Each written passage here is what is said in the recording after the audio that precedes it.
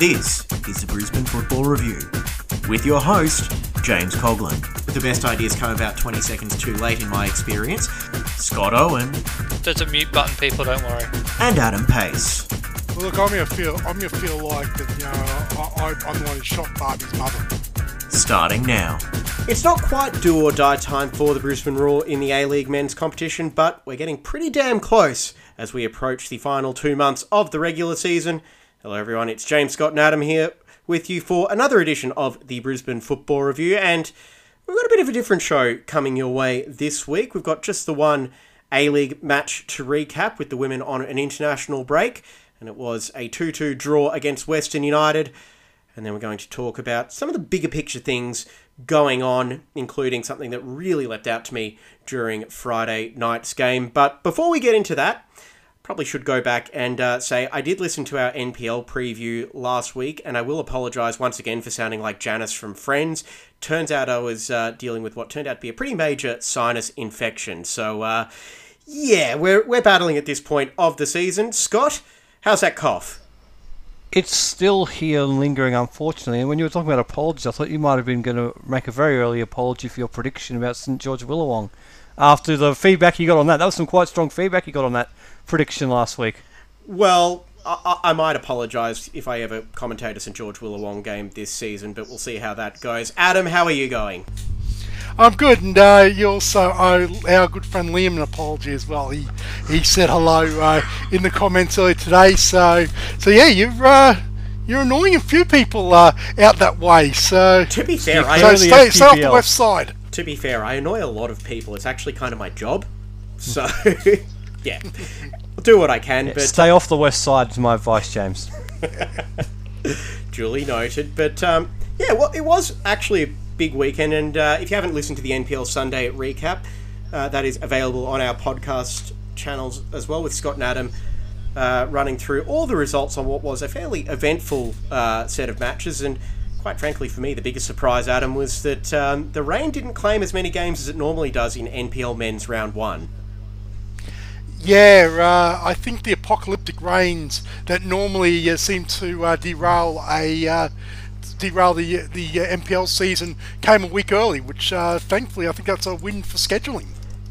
Yeah, I suppose it is. Anyway, well, actually, that's the funny thing. So we may as well start off with a story. I was actually meant to be commentating the NPL season opener between Gold Coast Knights and Wynnum, but yeah, because I could barely stay awake for Wednesday, Thursday, and most of Friday, wound up having to get Josh Musamisi in to cover for me as well, which is why I wasn't able to do pre-game with Hinksy either on Friday night. And turns out I actually missed a pretty decent finish as the Raw. Look, they're not in that late magic. No, they're not in that late magic stage like they were with the early part of the 2010s under Postecoglou and Mulvey. But Scott, they are starting to find a little bit of that dramatic flair for the late finishes of late under Ruben Zadkovic, aren't they? Yeah, it's sorry, it's just a direction there. Yeah, look, it's a case of and it keeps on coming up as a theme about this side. Look, you can think whatever you want about the club. You can think about what you want at the moment, and we'll get into that sort of stuff in another topic about everything that's going around off the pitch. But you just cannot deny this squad. They just never say die attitude, and once again it came to the fore. That you would think that after the way they conceded that second goal with 10 to go, you know, it's almost in a lot of cases you could almost say that, you know what, 2-1. It did well, but they always keep on pushing, and they were rewarded for that endeavour with Jonas Markowski getting a that big vital equaliser. And yes, it was only 1 point, but look, that could be very vital in the run home in the finals.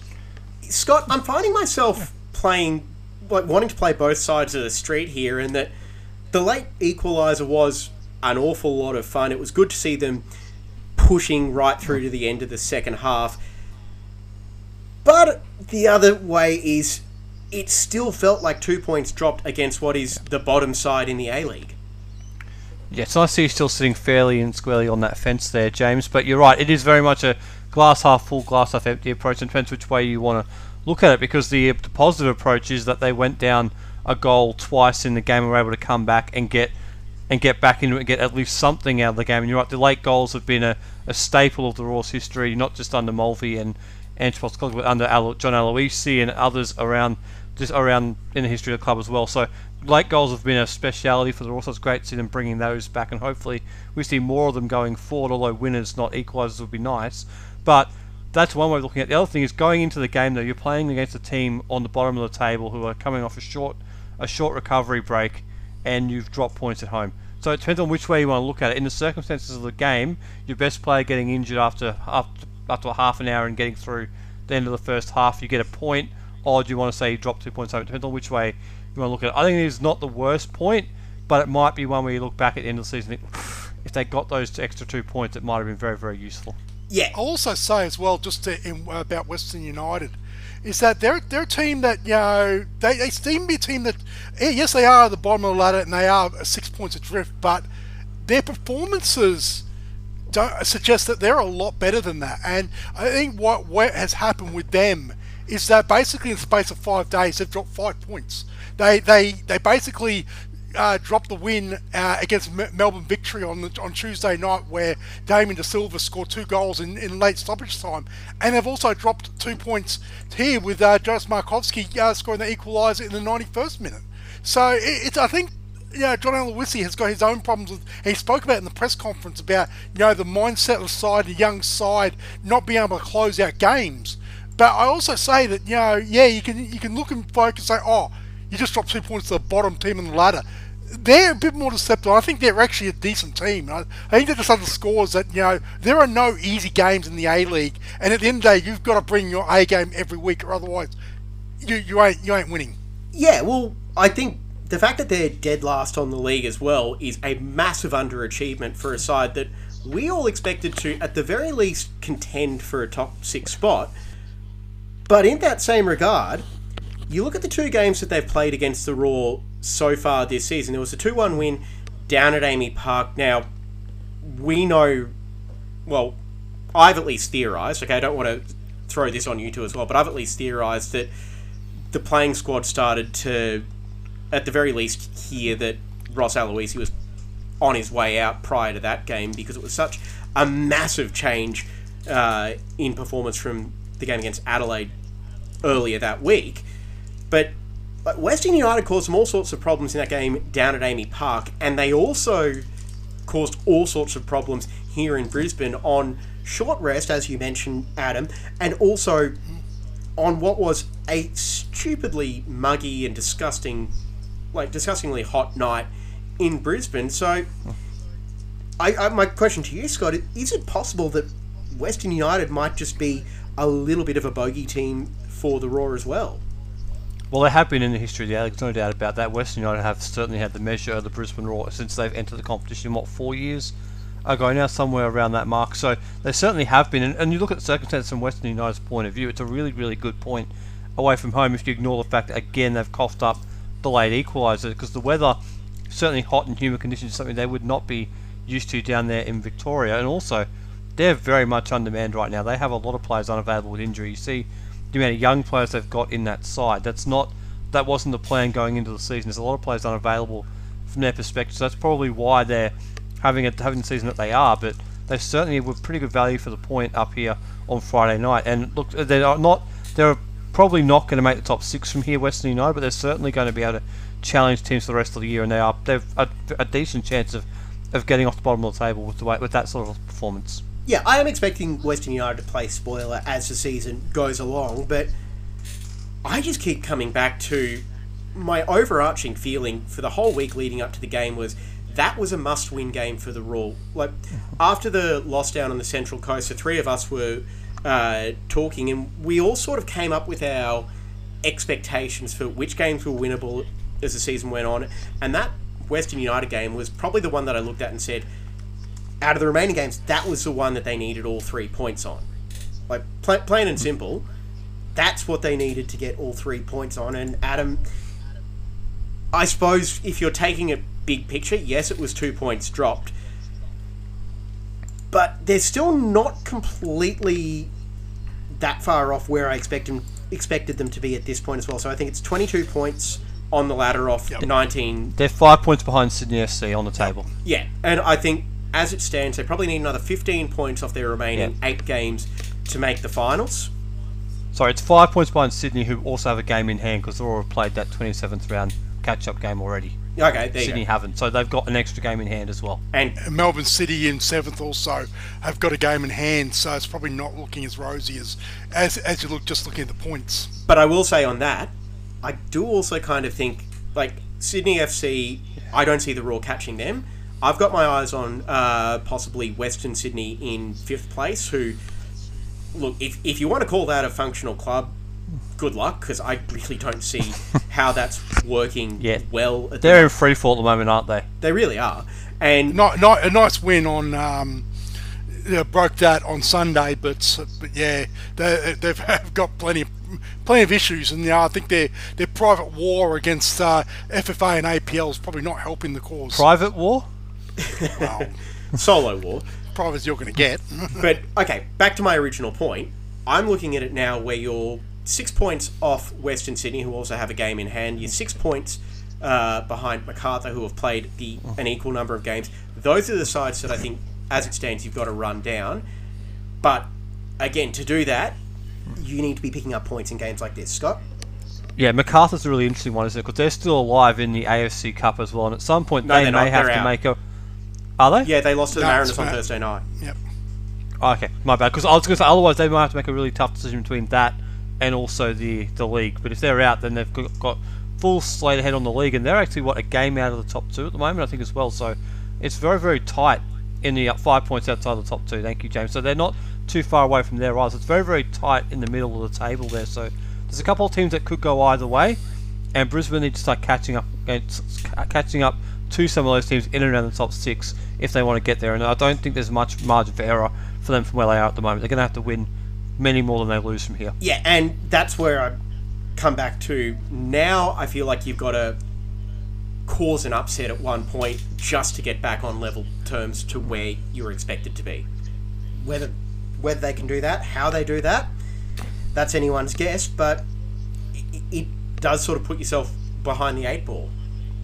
Yeah, and just looking at the schedule ahead, Melbourne Victory on Sunday, then Sydney in Sydney, then they have MacArthur up here it's scheduled for Ballymore at the moment, and then to round out the month of March is there's an international break in between that, and then they have a trip to Wellington to the runaway leaders. So this next 4 or 5 weeks, the season is really on the line, and look, I think in hindsight as well, those 2 extra points they dropped to Western United, if you want to call it that, I think it's going to be very, very pivotal to that finals race.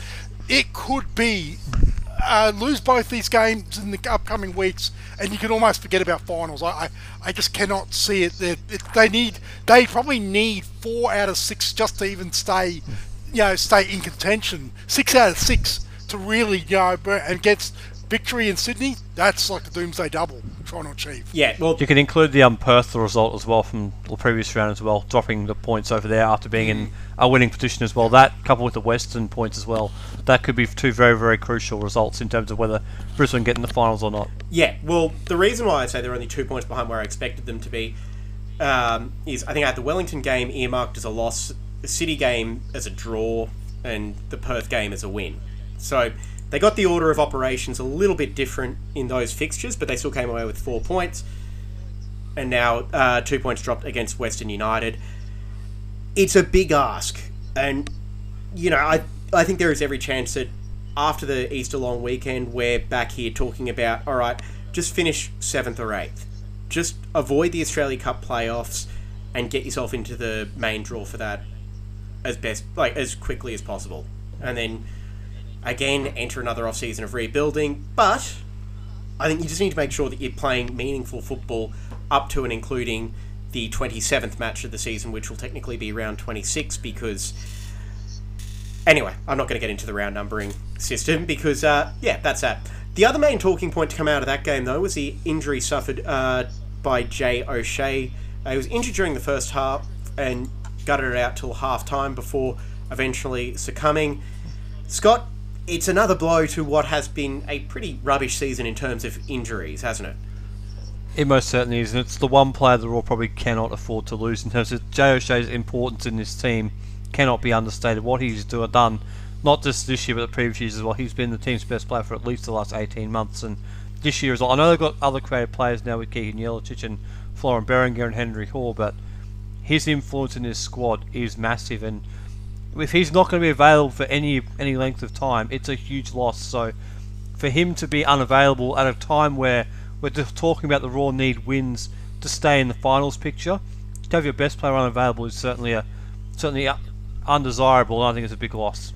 Of course, he could wind up getting named in the squad for this Sunday. Well, hopefully he does, because they'll need him against Melbourne Victory on Sunday, so hopefully he's available, but if he's not available, it's a big loss. We'll have to wait and see on Thursday when the squads are named. Yeah, it was interesting with Joe O'Shea. I think the injury happened about 35th minute or so, and a bit of a delay, and pretty much it got to the point where Joe Coletti was actually next to the fourth official, but then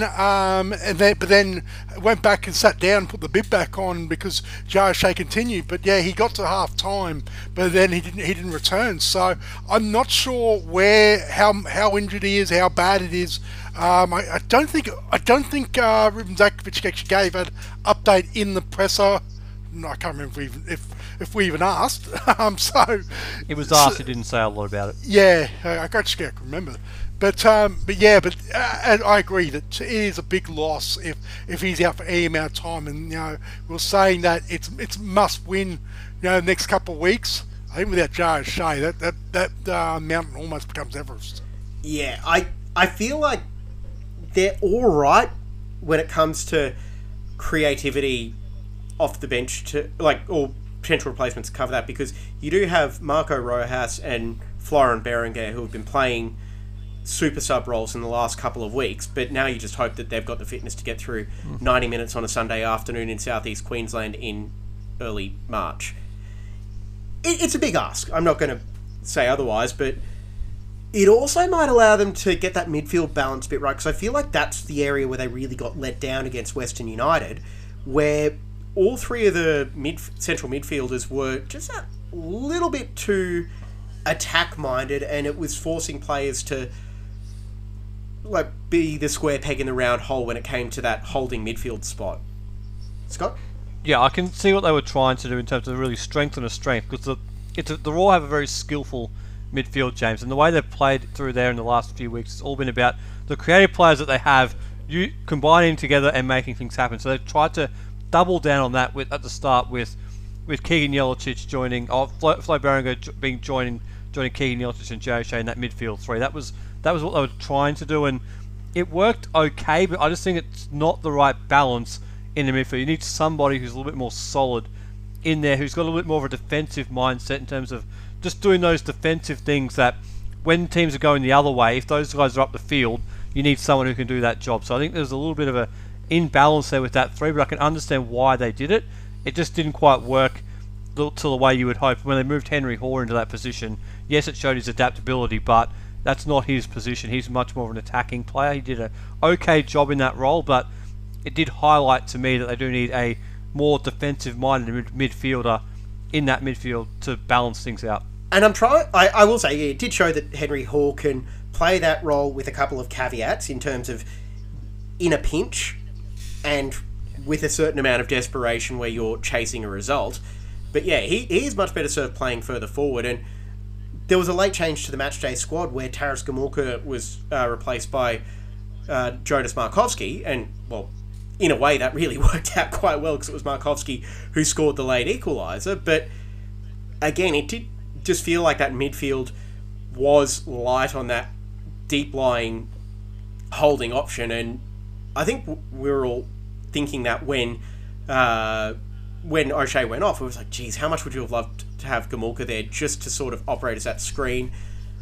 I'm trying to remember the way that Zadkovic's Perth teams played last year, and it did feel a little bit more like he was leaning into that heavy attacking midfield, the all right, well, if you want to score 2, we'll score 3 sort of approach. And look, I'm all for those sort of end-to-end games that feature plenty of goals, but I also want to see this team set up best to win, and yeah, I suppose just getting that balance right is something that is going to need to be addressed as the week goes on, Adam. Yeah, I know it was out of necessity, but I didn't really like Henry Hall being that deep. I think it really sort of negated what he does best. Yes, of course, losing Jay O'Shea, it's a massive hole. You just don't surrender that. But yeah, I thought that it wasn't. Yeah, it basically did take away Henry Hall's strength. So yeah, I know hindsight's a wonderful thing in that, no one anticipated. I know why they brought Markovsky into the squad at the expense of Taras Gamulka. Yes, that Markovsky did get the equaliser, but I reckon they would want, at the time, at half time that game, I think they would have wanted Taras Gamulka in that side. So I think he probably goes into that role before Joe Coletti. It did take away from Henry Hall's game, but it also added to it as well in terms of, think about the through ball to Corey Brown for that equaliser coming from that central area. That's the sort of stuff Henry Hall can do in a central role. I'm just not sure about him being deeper line midfielder. He's probably better in a more advanced central role, but it did show that he can certainly do a job in the middle of the park. If he was playing as a dual deeper lying midfielder with, say, a Gamulka, different story. But if he's taking on that sole defensive responsibility himself, that's where I feel like you're sort of limiting his powers. Now, we will go to the 3-2-1s, and because I'm talking now, I'll just give you mine for the match. And Adam, I may need some clarification on this, because I know it was Henry Hoare and Thomas Waddingham for the 2 and 3 votes, but I can't remember what the exact order was. Okay, so I'll read out your votes. Thank you. So James's votes: 3 points Henry Hoare, 2 Thomas Waddingham, 1 Corey Brown. There we go. And I think that equal. And that shows the professionalism of Adam next. He could have really stitched him up, given anything then. Why did I give 3 points to 3 guys who played in the NPL side? Who, by the way, 1-0 loss to Brisbane City. So, look, if you've seen how Brisbane City looked in the Kappa Pro Series as well, that's not the worst outcome for that raw NPL side. Let's go back to the A-League and talk about the league-wide headline. So we'll try and keep this quick, but let's go to you first, Scott, since I can stitch you up. You can stitch me up. It was a interesting weekend, wasn't it? I'll give a shout out to the Central Coast Mariners, their first ever win away from home against Melbourne Victory. It's not an easy place to go from Brisbane's perspective, we know that, for them to go down there and get those 3 points. After Wellington dropped points on the Saturday evening away to Perth, that result could be crucial to Central Coast climbing back into the premiership race, which looked like Wellington, it was theirs to lose. They've still got control, but the Mariners are closing fast. It could be a very interesting end of the year, so shout out the Mariners for a very good win away from home against Melbourne Victory. Adam? The 9-man Melbourne Victory in the end.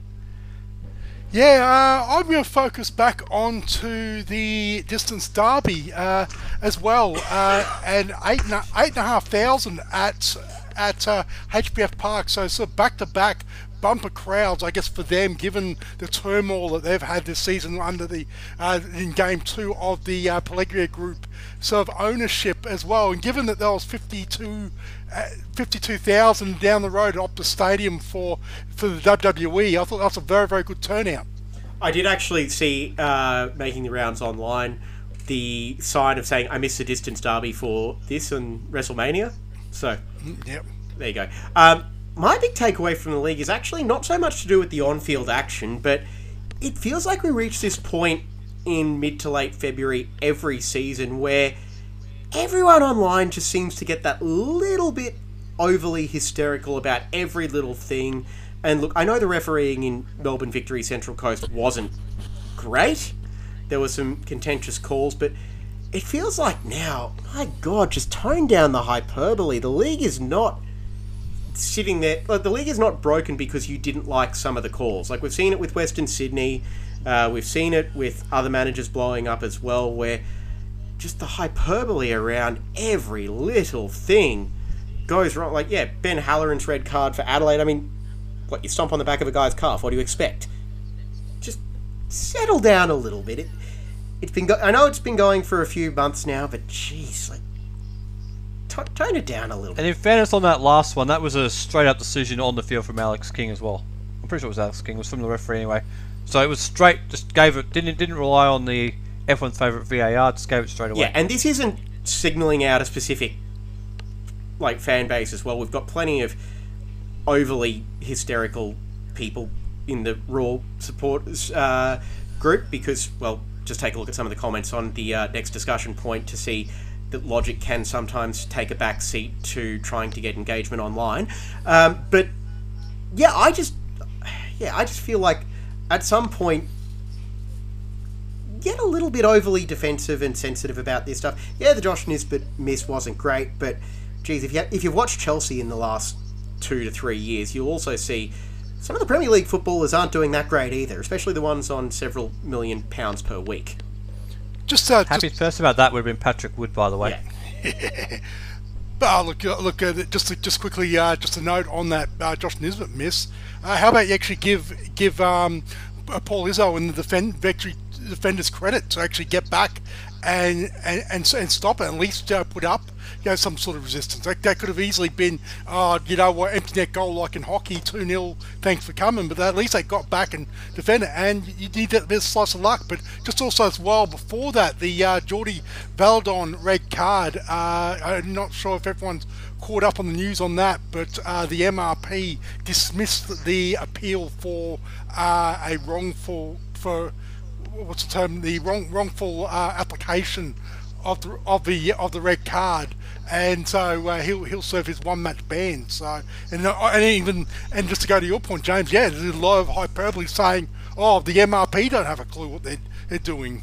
Yeah, just because a referee makes a decision, I find it hilarious that all of the outrage this weekend has come, a week, 2 weeks after the stats on how many referees are forced to withdraw from the game where, because of the fact that they just cop all sorts of abuse, and you have this weekend where everyone just loses their tiny little minds. Look at this, we're arguing about the refereeing, and I thought the VR was meant to solve all this. What a marvellous impact it's having. Look at that, we're still arguing about referee decisions. It's just like old times. Yeah. Anyway, let's move on. Yeah, well, again, that goes down to the implementation of VAR, not the system itself. But anyway, let's move on to the actual news. It's a whole other show in itself. Oh yeah. Some good news. Brisbane Roar captain Tom Aldred is now officially an Australian citizen. It was announced by the club and Aldred himself yesterday, and that means he'll still be taking up a visa spot for the rest of the season. But if he opts to stay with the Roar, which he could be off contract at the end of the year, it was never officially confirmed how long his deal was for when he signed that extension last time, but he will be able to be counted as a local player, so that's good news. And quick little backstory, a lot of those photos that you would have seen were actually taken at the Anzac Day game earlier this season as well, where, Last season. Yeah, last season. Last season. Either way, so it's been in the works for a while, and it's finally been able to get over the line, so good news as well for Tom Aldred. Now, this needs to come with not just a grain of salt, a massive lump of salt, but FTBL's Dave Lewis is saying that the Raw are targeting Kieran Backus. Okay, veteran defensive midfielder, probably not really the most pressing issue in this squad, but it does raise a couple of other questions as well that I want to pose to you guys, where we're assuming Casper Tafter and Zach Anderson are heading up the recruitment along with Shane Stefanuto in the football department. Are they recruiting for Ruben Zadkovic to be the coach next season, Scott? I think they're recruiting regardless of whoever's going to be the coach, because at the moment you don't know what's going to happen with the Ben Khan situation. Will he come back? Will it be Ruben Zadkovic?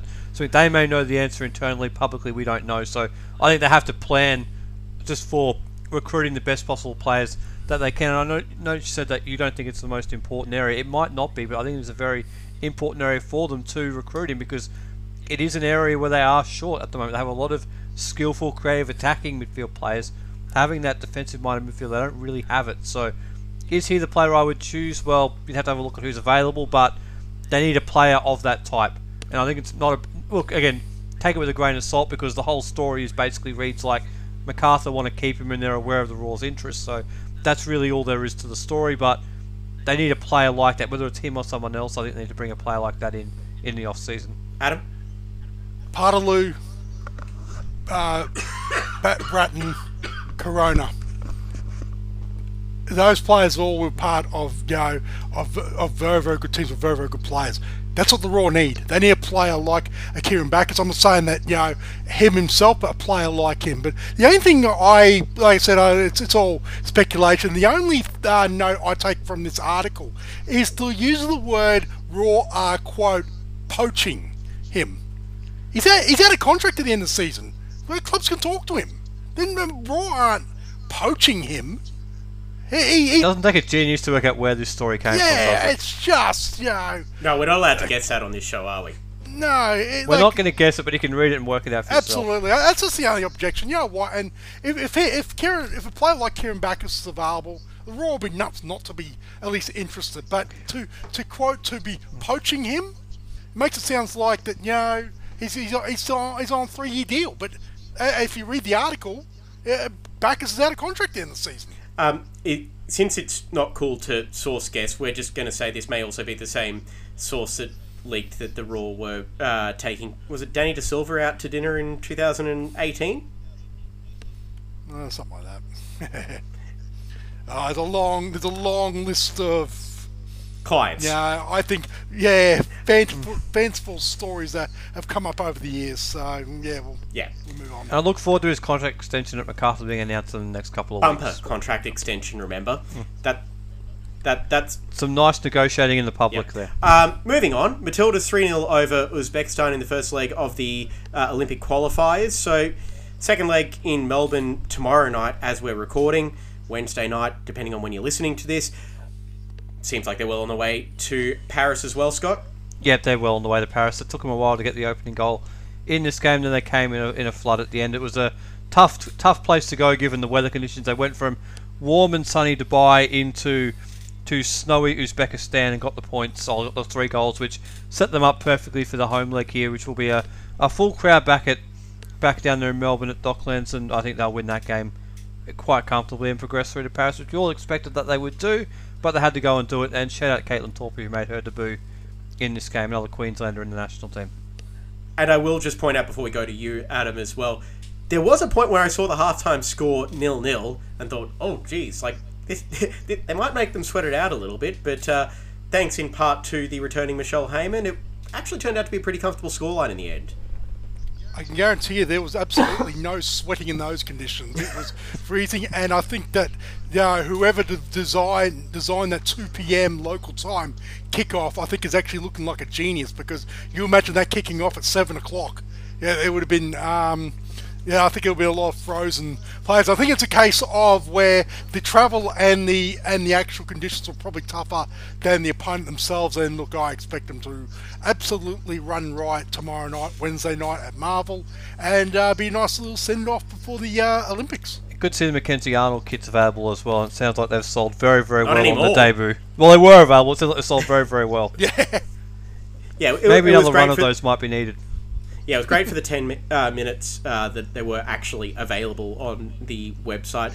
I'm holding out. How about that? Nike have found another gold mine. Yeah, who would have thought? I'm just now waiting for the black goalkeeper kit, and also if we're making requests of Nike as well. I kind of forgot to get the Socceroos away kit for the 2022 World Cup, so another run of those might be needed as well.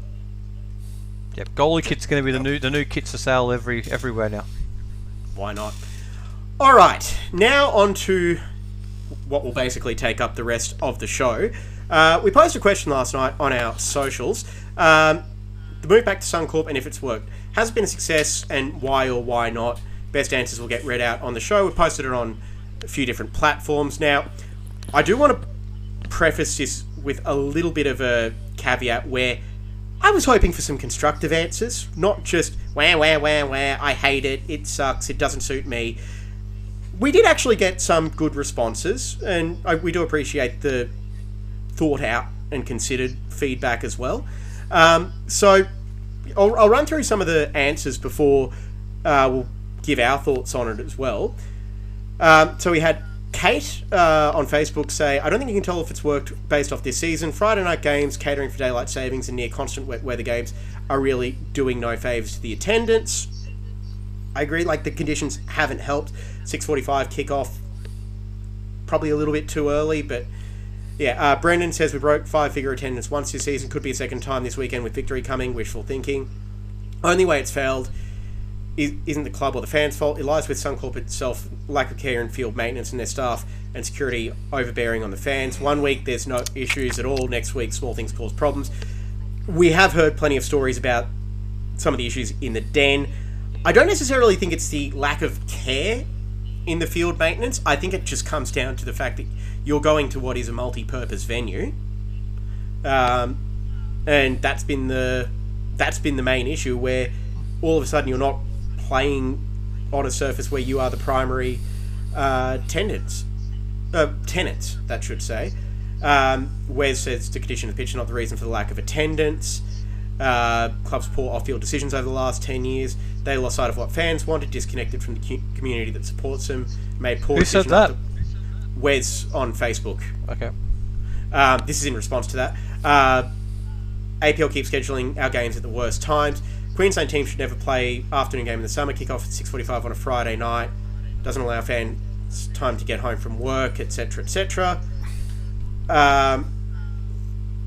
Miguel moved back to Suncorp alone, wasn't going to get fans back. Venue will be a deciding factor for some, but the biggest issue is the club isn't connected to its fan base.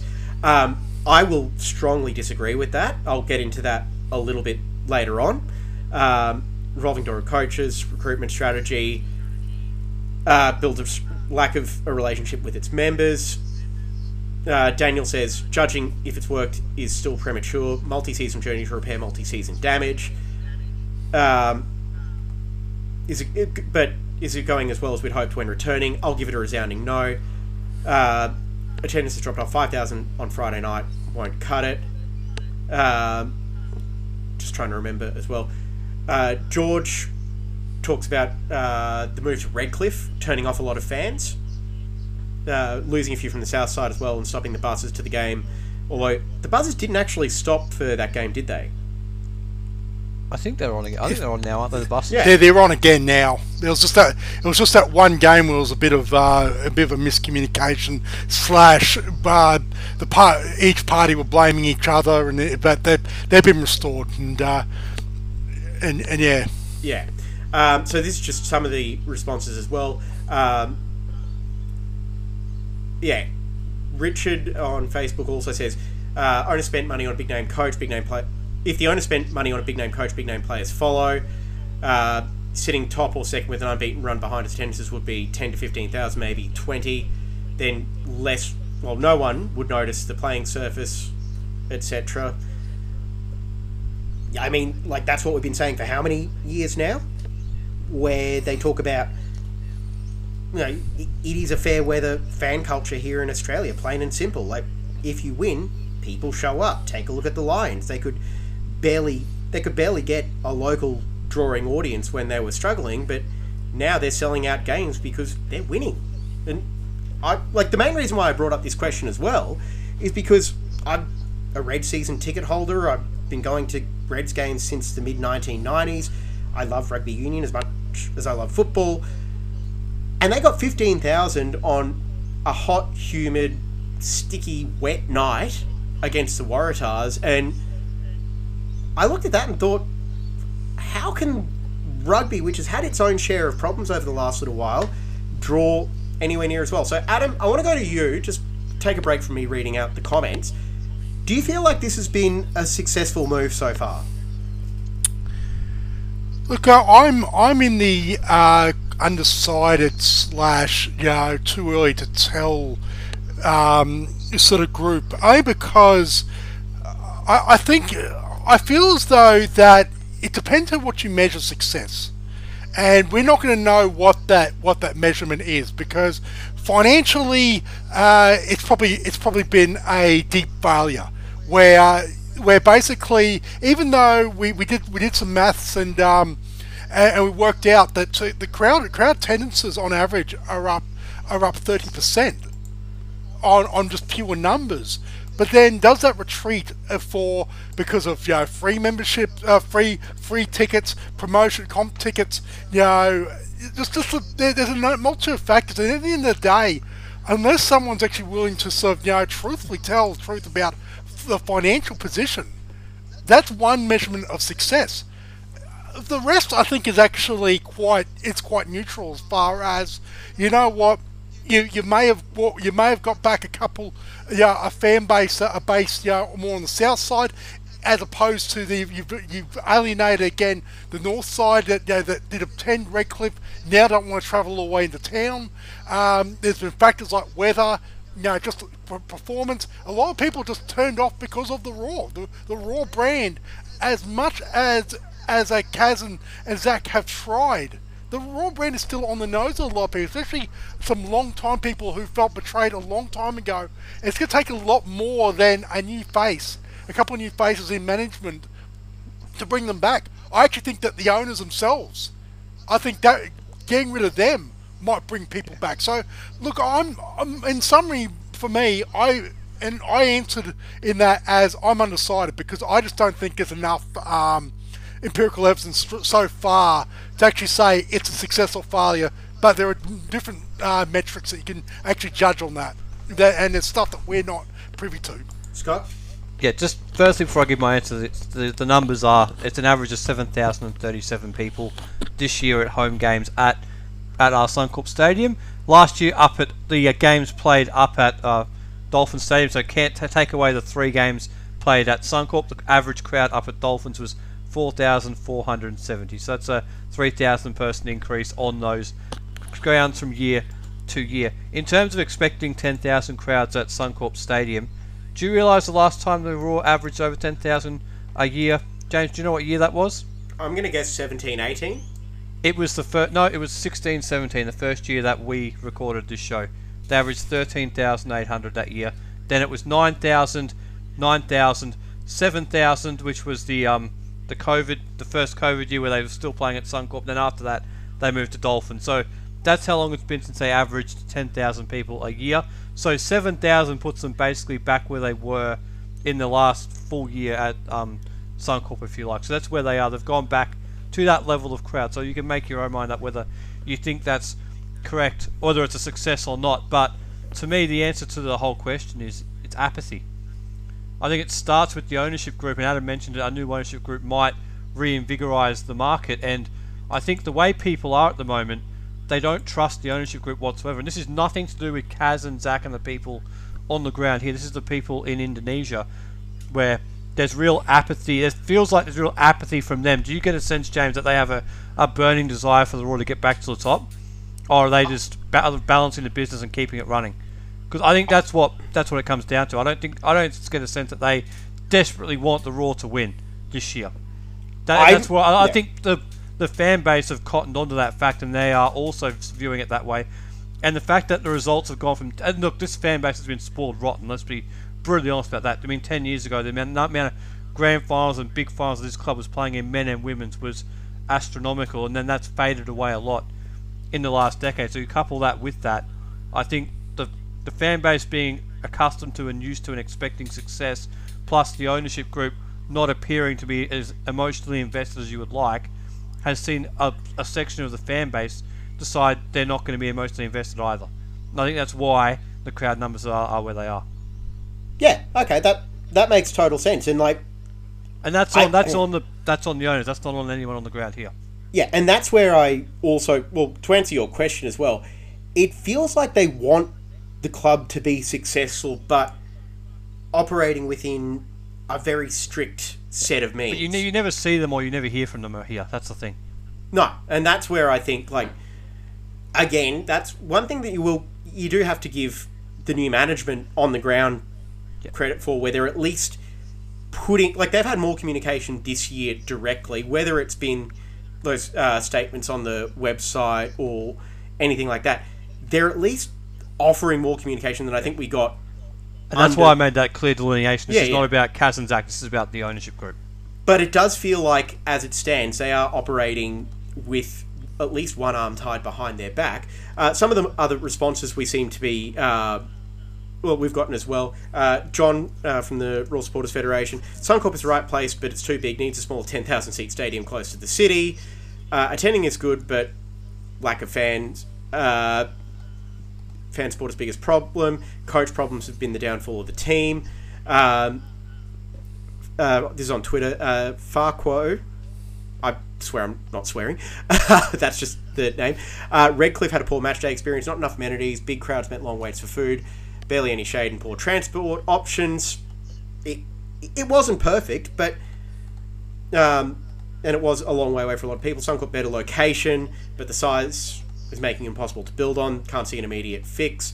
Nick says Suncorp is too big. Discussion should be around how the club can do more to fill the ground and get closer to 10 to 15,000 average we used to have. Kurt says originally people were excited to go back to Suncorp, me included. However, it's a rental that the Raw don't have control of the pitch, which needs to be improved to avoid disruptions to strikers. They need to build a 20,000 seat stadium, stop being the rental Raw. Ross Ball Forever, that's a name that hasn't quite aged as well as we might have hoped. Ultimately, it's the only option available until Ballymore / other options are ready. Weather and managers and issues haven't helped. Number of Thursday-Friday matches has equally not helped. Our top 2 attended matches were Saturday, Sunday, which are clearly family-friendly time slots. Those are the best responses we've gotten. I'll just go back to one on Facebook as well. It's an improvement over from Thomas. It's an improvement over Redcliffe as distance is less of a problem, but ultimately it's shown we can't pull a crowd big enough to merit paying for the venue. Is it a success? Probably not. Is it an improvement? Probably yes. That's about as close as where I find myself landing on it. And also why I say this season, it has not been a success. I don't think it has worked for the Raw because, yes, there's 3,000 people on average more attending so far, but Scott, the last few matches, I think they're averaging about 5,500 per game, if you can just bring that up and clarify for me. I don't have the average for you, but the last 4 home games have been 5,278, 5,327, 7,288, and 4,992. Okay, so that was the MacArthur, Wellington, Melbourne City, and Western games. Yeah, so the main responses that I'm finding in the comments section there, scheduling, the cost of going, and the results. And again, look, I can't really say too much more about the fair weather nature of sporting fans here in Australia. It's a problem that everybody has had to deal with across every code. But the scheduling thing keeps jumping out at me, where I go back to my suggestion from maybe 12 months ago, 2 years ago, where I would be really interested to see the clubs take over scheduling. So rather than having, like, you have 2 time slots per week which are designed for TV, a Friday night and a Sunday evening, and every other club gets to play their matches on a Saturday. They pick the kickoff time, and if there are complaints about simultaneous fixtures, too bad. Like, learn to deal with it as well, because if you want the Raw kicking off at 7:30 on a Saturday night here in Brisbane to avoid an impact on the weather, great. There'll be another game next year anyway. If Auckland coming in and potentially Canberra, that's another fixture in the A-League men's anyway. Yes. So you're going to need another window anyway, which doesn't exist. So simultaneous kickoffs are coming, and your idea is not a bad one. I think simultaneous kickoffs happen all over the world, so you can't even blame the Euro snobs for that, because no one in the history of the world can actually say, I've watched every game of the Premier League season this season, because it's impossible. Live. Yes. And the amount of people that actually watch the A-League, watch every game live, is you're talking probably in the tens. Yeah. There wouldn't be that many. So for anyone to blow up about, I don't like simultaneous kickoffs, that's bullcrap, because at the end of the day, you're catering to a very, very small audience in that. And I think that the more important thing is allow the clubs to maximise where and when that they play their games, and then allow the broadcaster to then pick and choose which games can then go into the prime slots. Yeah, because I can guarantee if you're playing that Sydney derby this weekend at 5 p.m. Sunday night or Sunday evening Sydney time, it's still going to get a damn good crowd because it's a Sydney derby. Although maybe not if they're actually charging. You can have a TV window Saturday night 7:30 if you like, but it's not going to be an exclusive window purely for that game. Yeah, okay. Like if you want, if Network 10 want a game Saturday night 7:30 p.m. in the eastern Sydney Melbourne markets, okay, fine, but it's not going to be the only game. Other clubs can choose that window if they like. Yeah, that makes sense. And worst case scenario, you augment the free-to-air coverage, which I think is still the most important part of whatever broadcast deal they're going to have going forward. That to me is the most important. You can augment it by saying, hey, we've got a goal from the game down at Amy Park, let's check out that during this break in play. Like you see, and they can do a full half an hour post-game recapping all the other games played at that time slot. Yeah, and this is also something I wanted to mention 15 minutes ago but completely forgot. This is purely about the A-League men's because let's be honest, the A-League women's attendance this season has been pretty damn good. Not just in Brisbane, but pretty much the World around... Cup boost has been there. Yes. Yeah. And so, this is very much an A-League men's specific thing, but I just go back to the fact that for all the complaints about going to Redcliffe, a 3,000 person bump in the average attendance to go back to Suncorp has not been worth it. And the only argument against that, James, is what would the crowds at Redcliffe have been this year? That's the question. Would they have been the same, or would they have been more? Would they have been less? It's impossible to know, but that is a variable you have to consider. But I think if you're pulling 4,000 up at Redcliffe, knowing the financial state of the club, I think if you're pulling 4,000 at Redcliffe, it is better for the financial health of the Raw than getting at 5,000 for 3 of the last 4 games at Suncorp. Now, whether or not the Friday night games have worked, this is a decision that the A-League made, I want to say almost 10 years ago now, where they've said, we are having the same kickoff times every single week. The Friday night game will always kick off at 7:45 p.m. Australian Eastern Daylight Time. And if it's in Brisbane, it's 6:45. If it's in Adelaide, it's 7:15.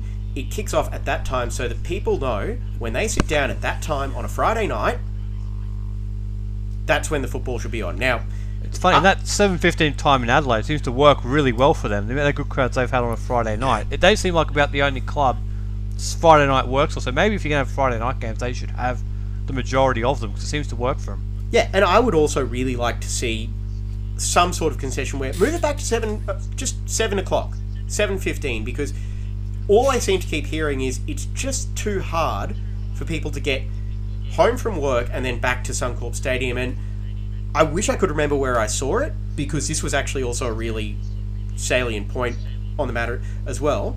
Post-COVID with work from home, and it seems like a lot of people are now working from home on a Friday, the idea of going from the office to Suncorp for the 6:30, 6:45 kickoff doesn't really work as well anymore. That's actually a very good point you bring up, James. I wish I could remember who it was. We haven't considered. It will be about those Friday night games that, because since the last time we were at Suncorp Stadium, is once upon a time before COVID, like the city was bustling, it was full, and you're right, a lot of people and a lot of your walk-up attendance came from the fact that let's go to the game after. We'll just buy a ticket at the ground. We'll have a few beers, at the game because there's something on. Or we'll go to Cactus for drinks on Friday. Oh, there's a game on. Let's go down. Yeah, down the game. Not necessarily even being the Raw. It's just there is an event on at Suncorp Stadium. Let's go and celebrate the end of the work week. But as we know, the city has not bounced back since COVID. Everything is a lot more decentralised out in the suburbs. But then that opens up the case of less walk up, and also people just saying, "Nah, I can't be stuffed going all the way into the city." So I think that's a very, very interesting factor. I think that a lot of people may not have picked up on. I'm glad you brought that up, James, because that is a huge factor of what used to be what made Friday night games at least enticing. And I've always felt it was a different crowd on a Friday night compared to a Saturday night because it's a more casual, not exactly a football crowd. Yeah, and you do have you have that on the Saturday night as well, but it's Friday night. Let's have a bit of fun. We've got the weekend ahead of us. I really do wish I could remember who said it there, because it is a good point. It also goes back to the apathy argument as well. Yeah. But and that's the other thing as well, where like you guys get in on APL media accreditation. I get in like because of the pre-game stuff with Hinksy as well. But there is also just the fact that tickets to these games can be damn expensive, and it is part and parcel of renting a venue like Suncorp, where it's just an expensive proposition because you need to get security, the catering stand, all of that as well. And it is an expensive night out as well, where we are in, I hate to use the line, but a cost of living crisis, where all of a sudden the $50 you might spend on just a ticket and a drink at Suncorp isn't there. I'm pretty sure. So I'm sure someone in our comments on this actually brought this up. They didn't actually use the word cost of living crisis, but about the tickets. And it's very, very easy for us to sit back as being those in the game and whatnot and bash the fans, because I felt like coming out and saying this is what the fans want and they haven't responded. But I sort of tempered that attitude, because at the end of the day, we are in a cost of living crisis, and a lot of discretionary funds, are not there to go to the football. Imagine, like I said, we don't pay for tickets. I personally admit, because of our accreditation or involvement and stuff. But asking a family of four, two adults, two children, to go to a game, like I said, you're looking at $70, $80, and like I said, at the moment the Raw is not must see. It's not appointment viewing as far as going to the ground, and that's the problem for whatever reasons that we've brought up in the last half an hour. That's the main fact, and until they do become that is always going to be a critical factor why the crowds are down and whether this is a success or not.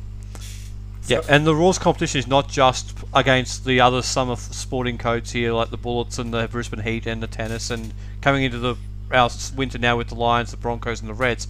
It's any discretionary spending, James. It's go to the Raw game or go to the movies. Go to the Raw game or go to a theme park. Right? That's your competition.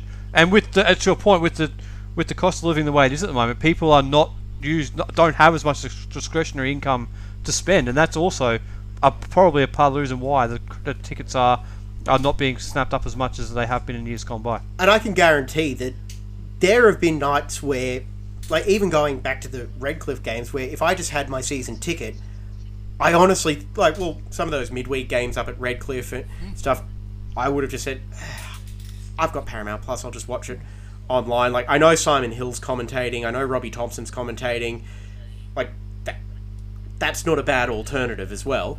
But I will say as well, I do want to end this segment on a bit of a positive note, so we will say a big thank you to everyone who actually provided constructive feedback. If you're listening to this show now, feel free to jump into the comments, send us a message on our socials about ways that you would like to, things you would like to see the Raw and the APL in general address when it comes to finding ways to boost the attendance.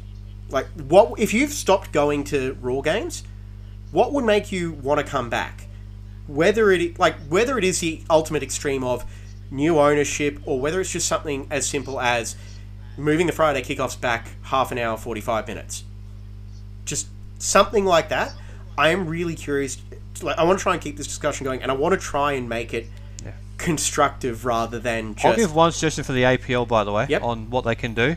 Stop scheduling the same club, men and women, to be played at the same time on the same day. It's ridiculous.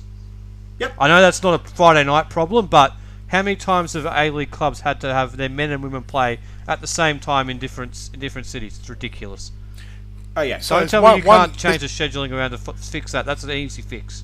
There's one final point I want to add as well, is that, and this is what for me is a litmus test, and almost the timing of why we even discussed this. 16th of March, Brisbane Roar play Macarthur. At this stage, I say at this stage just in case it changes, it's scheduled at Ballymore. I've been told it's going ahead at Ballymore. Yeah. Yeah. For all the griping about if you've got a problem with Suncorp Stadium, but for whatever reason, here's the opportunity.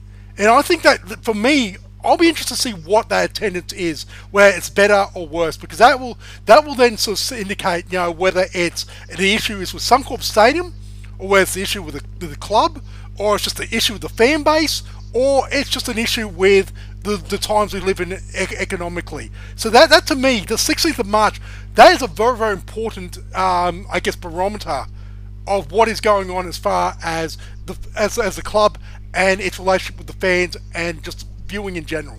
Yeah. All right, so I did want to end on a positive note, and I will say probably the best part of the move back to Suncorp has been the improvement in the Den, where there were a couple of games at Redcliffe where it was maybe 20, 25 people, but it seems like every week we're all saying how good the Den has been. And there's a new younger group in the Den this year, and it's certainly added a lot of vibrancy to the active support. Yeah, I actually go and say, oh my God, that if you didn't have the Den, the atmosphere would be absolutely tragic. So, look, absolutely kudos to them. Just remember, boys, just stay within the laws. Yeah, and again, communication in this situation can be your best friend. Just keep the lines of discussion open, work with the stakeholders, and that will make things a whole lot easier as well. I know you two, especially you, Scott, were quite involved in the active support a decade ago.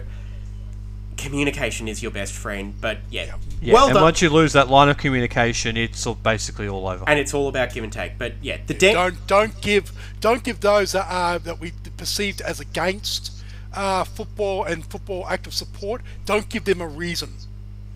Yeah. To really clamp down on you, because that's what they're looking for. If I'm being frank, don't give them a reason. Enjoy yourselves, do everything within the laws, work with the stakeholders, and you know what? We'll all be entertained. Indeed. Because you've all been doing a good job. For sure. All right. Well, hey, we filled out a whole episode. How about that? Do you want to give a 2-minute preview of these games at the weekend? Yes. Scott, what are you looking for against victory?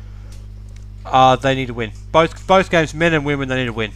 I think it's almost must-win for both the A-League women on Saturday against Melbourne City and also Sunday against Melbourne Victory. 2 wins against teams from Melbourne. It's not going to be easy. City is sitting second in the A-League women's, Victory I think a third or fourth in the A-League men's, but what you said earlier, James, about you need to get a win against the grain to try and make up from where these last couple of weeks have been. I think they need at least to win these games if they're going to start making up ground towards the finals. Yep, well, you basically took my preview right out of my mouth. It's win or go home for the men and the women. Adam, what about you? Yeah, I think the women, it's going to be a tough one for them. I think Melbourne City are absolutely flying in Dario Viasic and that team. I think they're eyeing off the premiership still. The men's side of things, look, I think that they could actually shock Melbourne Victory if they play at their best and they really sort of use that home field advantage. So I actually think the men might surprise, at least get a point. But you're right. If they don't win, I think finals are gone. Women's finals is gone. Yeah. No, Roderick Miranda's a big loss of Victory. I'm sure they've got an adequate cover, but him not being there's a problem. Yeah. Geordie Valadon off the bench, they can cover that. Eli Adams probably come onto the bench for that, but that's the one they've got to cover. Roderick Miranda at the back. Hopefully, there's a nice gaping hole in the Melbourne Victory defence that Tommy Waddingham can exploit. Yeah, I'm hoping for a 2-1 win. We'll just have to wait and see how that all plays out. And, we've also got another busy weekend coming up in the local game as well. Biggest game coming up is the Gold Coast Derby on Friday night. And you can catch, I hope, me commentating it, as long as I don't manage to suffer some sort of regression with this sinus infection. So that will be... And hopefully coverage on our socials as well. Accreditation pending. Yeah. Yeah. We may be there, we may not. Ball is in Football Queensland's court and Australia Post. Yeah. All right, well, that's going to be it for this edition of the Brisbane Football Review. Thank you, Scott. Good to talk to you guys again. Thank you, Adam. Yeah, thank you and good night. And make sure you're getting out to all of the football this weekend. You are absolutely spoiled for choice across the NPL, FQPL, Queensland Cup, Kappa Pro Series. Oh, and both the A-League teams are playing in Brisbane as well. The Raw women are at home Saturday. The Raw men are at home Sunday. Make sure you get out to as many games as you can. We'll be back to review it all on the Brisbane Football Review. Remember, NPL Sunday night, recapping all the local action. In the meantime, thanks for listening. Thanks for participating in the stadium discussion. Have a good night.